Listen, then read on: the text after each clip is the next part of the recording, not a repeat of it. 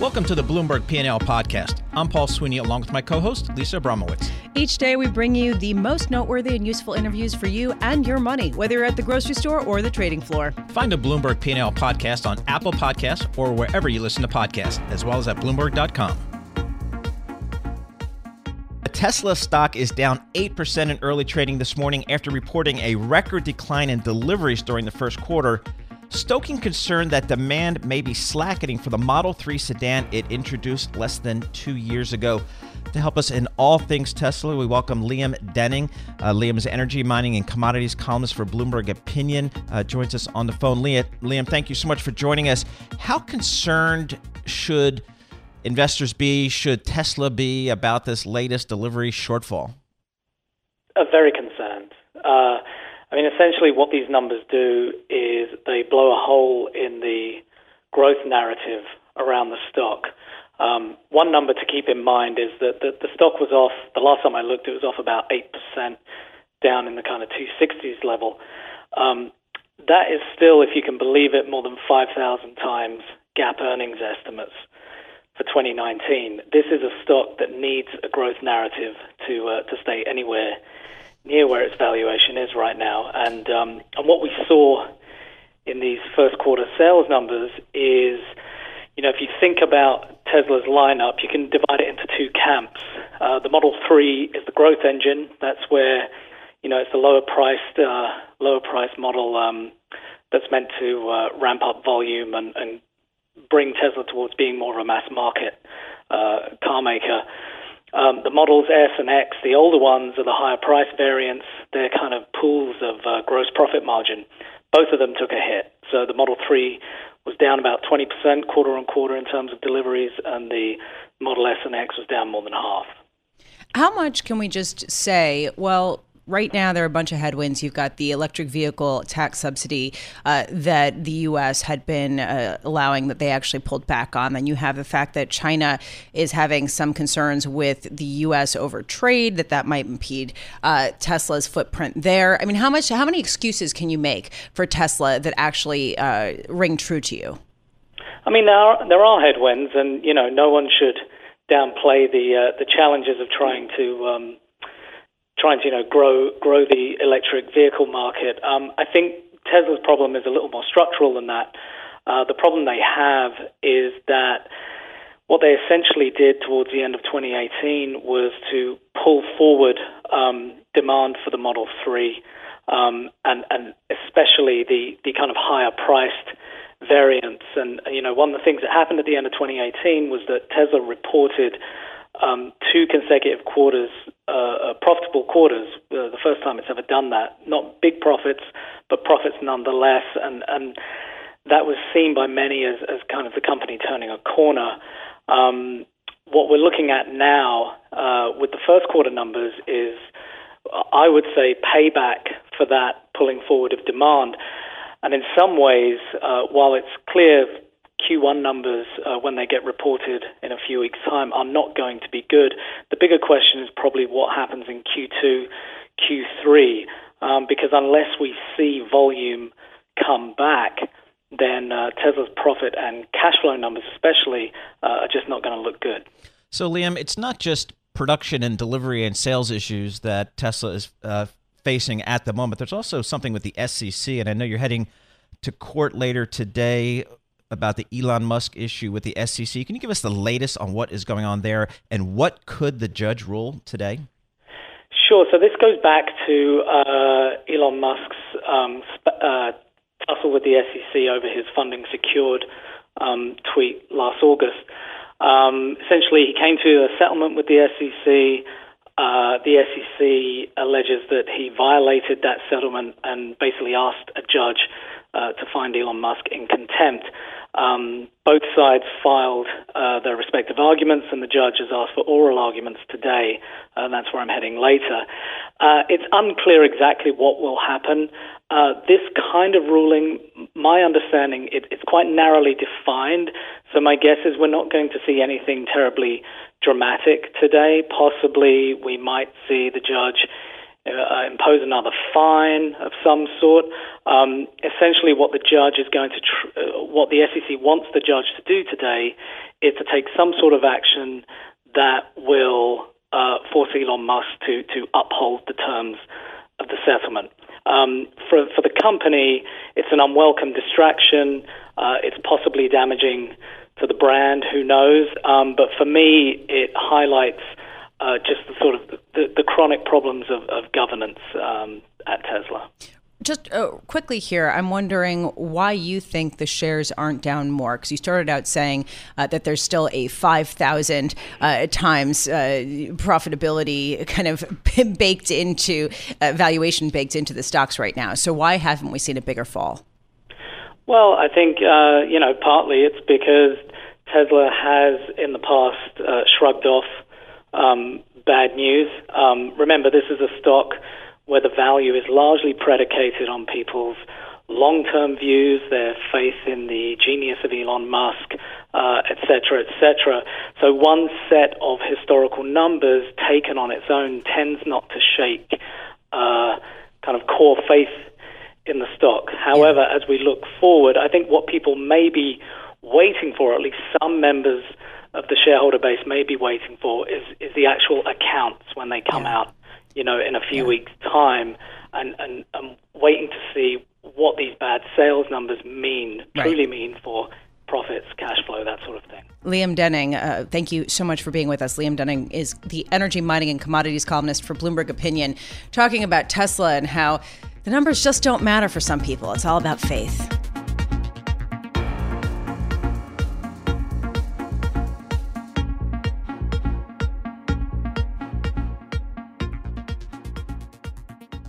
Well, I am sitting here watching Paul Sweeney reading Chicken Soup for His Soul, trying to find some sort of elixir to the daily grind that I put him through. So I think we'll have to talk about that. And we'll have to talk about that with someone who knows better than I about Chicken Soup for the Soul. And that is Bill Rouhana, Chairman and Chief Executive Officer of Chicken Soup for the Soul Entertainment.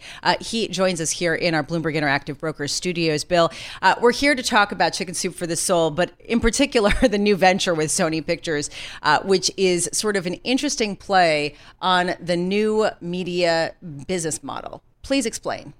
So, first of all, good morning. And second of all, our joint venture with Sony, it's called Crackle Plus, is an online network that's ad supported. So you may have heard this phrase AVOD, which is different than SVOD, which is subscription video on demand. And AVOD is now sort of becoming... I love that Paul is nodding along, and AVOD and SVOD mean nothing to me, but go on. And actually, that's part of the issue, and also part of the opportunity. The fact is that the AVOD space, the ad-supported video on demand space, is expected to double in the next 5 years. We think that's a big opportunity. We know that people have taken and put a lot of resources into competing in subscription video. You have Netflix and you have Disney and all those big players who are spending a ton of money to compete there. We think they're ignoring ad-supported video on demand, and we don't expect people to ignore free video that they can get and not pay for and can satisfy their needs. So we're building a big business around that. So give us a sense of that advertising video on demand market today. What's the size of it? Who are the players? Is it growing? How big is it? Yeah, so today it's said to be about $14 or $15 billion a year, which is not a very big market. And as I said, it's expected to more than double over the next 5 years. I mean, we are now one of the biggest players. With Crackle Plus, we may actually be the biggest player. It's a little hard to tell, as in many cases with new industries, the numbers are sort of coming together, the statistics are being defined. In terms of monthly active users, which seems to be a very critical statistic to people, we are at least as big as anybody else. The other big players are Pluto TV, Tubi, and of course Amazon is moving into this space like they apparently are moving into everything. So they're going to be certainly a big player. Can you just tell us Chicken Soup for the Soul Entertainment? What shows are on that?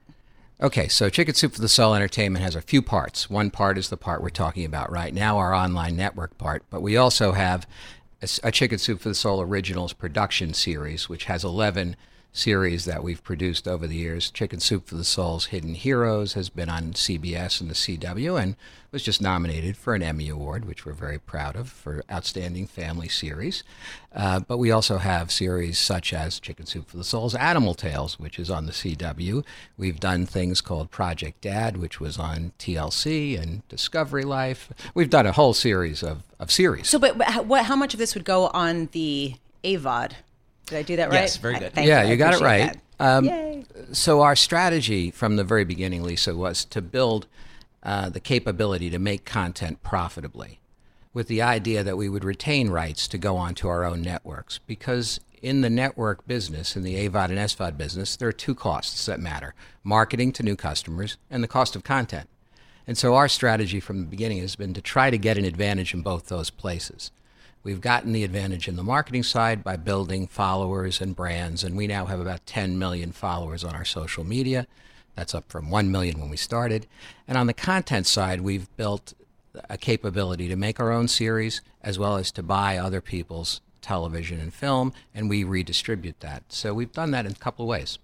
All right, so when we talk about these programming services, it's all about programming, and we see Netflix going to spend $12 or $15 billion, and HBO with its $3-5 billion. What is presumably Sony's bringing programming to the table? So what are you expecting from Sony in this joint venture? We're getting a lot of things from Sony because they, like us, see a big opportunity to build a major network that's ad-supported. So we're getting access to their content, as you said, and we're also getting shared technology, because they have a variety of networks that have the same kind of technology needs, and that's lowering our technology costs. And we're getting this very large and robust network to start with. Is there any pushback from advertisers in how you calculate views and the efficacy of the video ads? Not for us, but because we use third parties to confirm exactly what it is that advertisers are getting. So they don't have to count on us counting. It's unlike Facebook, who does their own counting.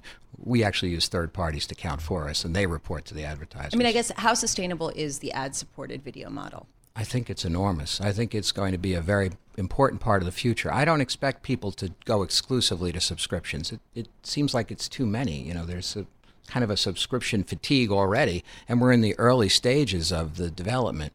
I really expect the world to be about 50-50, 50% ad-supported, 50% subscriber-supported. If that turns out to be right, then the market is enormous for ad-support. Interesting. Bill Rouhana, Chairman, CEO of Chicken Soup for the Soul Entertainment, joining us in our Bloomberg Interactive Broker Studio. Bill, thanks so much for joining us.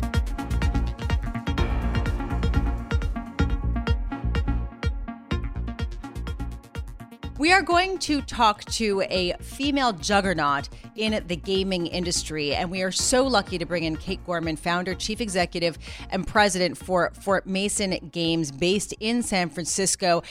So, Kate, let's start with the fact that when I saw scratch-off lottery tickets online, I thought, that could really be sort of a lead-in for some kind of addiction, but this is sort of the opposite, right? Absolutely. Thanks for having me, Lisa. So what we have done at Fort Mason Games is we've created a free app that's disrupting the lottery. And so Americans spend, $77 billion in fiscal 2018 on the lottery. And a lot of that is in scratch-off tickets. And so what we did was we created a free app that's free to play, free to enter sweepstakes, and you can win money by scratching off virtual lottery tickets or virtual scratch cards. And it's all ad-supported. So we're really thinking about, let's not let people go and gamble. We'd rather have you play a fun game-like experience on your phone while you're waiting for the bus or, intermittently throughout your daily life.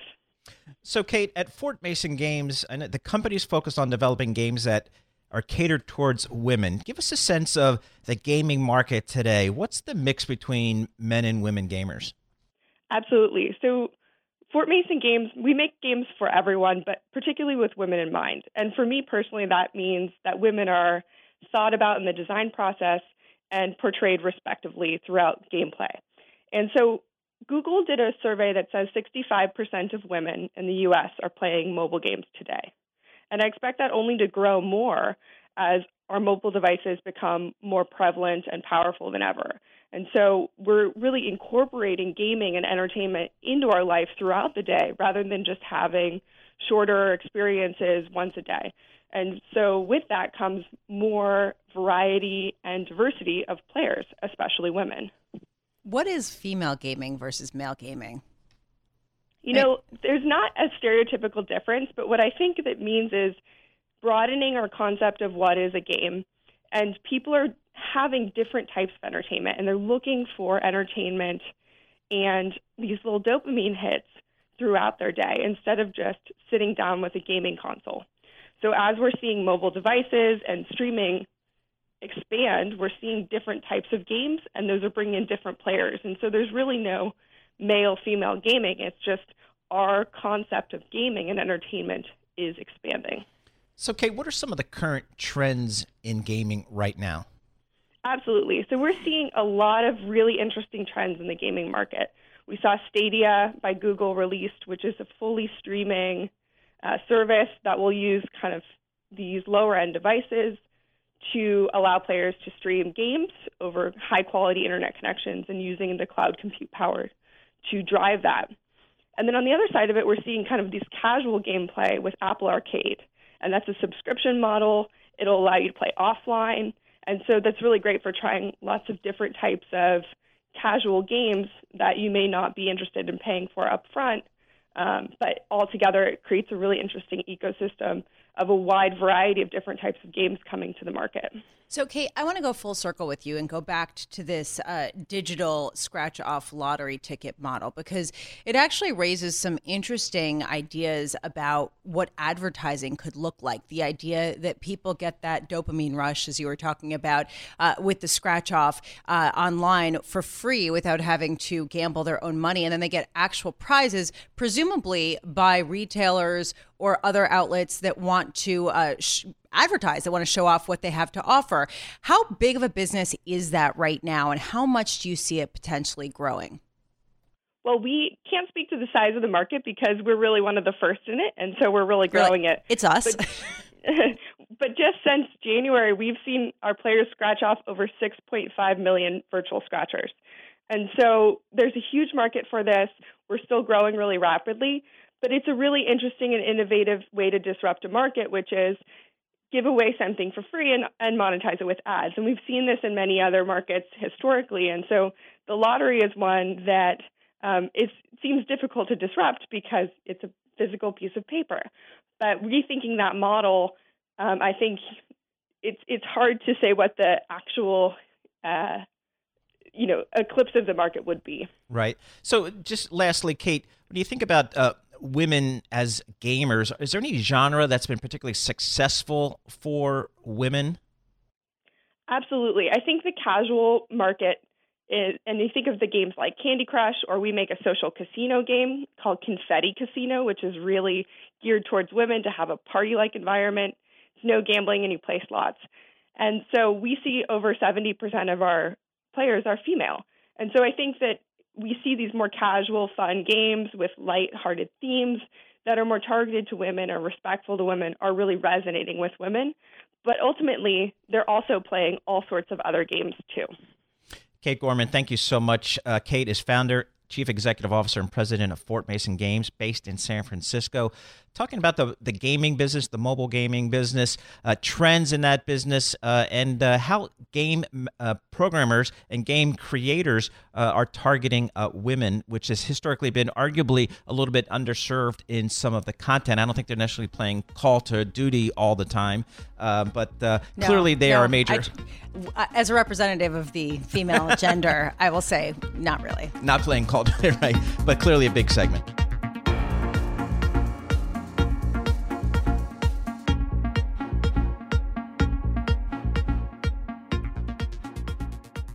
Well, the Wall Street Journal recently ran an article about how fewer men are buying suits as casual dress codes in the workplace become more widespread. To get a sense of how widespread, we welcome our next guest, James Fallon. James is the editorial director for Women's Wear Daily. He joins us here in our Bloomberg Interactive Brokers studio. Yes? Both of the men that I'm sitting with right now have suits on. But yes. Carry on. Yeah, carry on. And I have the tie, so going full. But no trousers. Yeah, exactly. So, James, I mean, how big of an issue? Is this a trend or is this a blip? Are men actually buying fewer suits? men have been buying fewer suits ever since Casual Fridays started. So it just depends upon what industry you're in and what category you're looking at. So, I mean, the Goldman Sachs changing its policy towards suits and allowing the bankers, when they're not meeting clients, not to have to wear a suit is really what spurred the latest reports.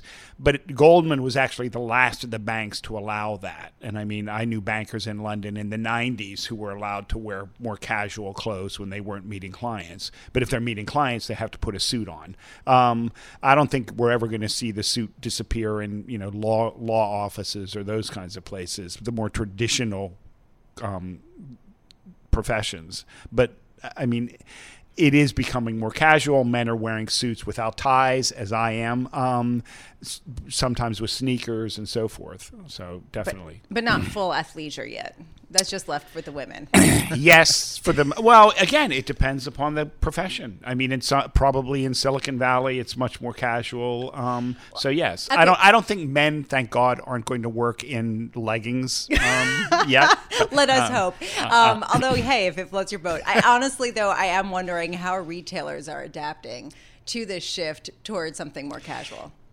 Basically, I mean, you're obviously in a lot of different ways. I mean, start with the shoe department. You're seeing them carry a lot more sneakers and that kind of thing. Then you're seeing them introduce a lot more casual wear and not shrink their suit departments, but perhaps de-emphasize their suit departments. But even coming here, we passed Paul Stewart, we passed Brooks Brothers, we passed Joseph A. Banks. They all had suits in the window.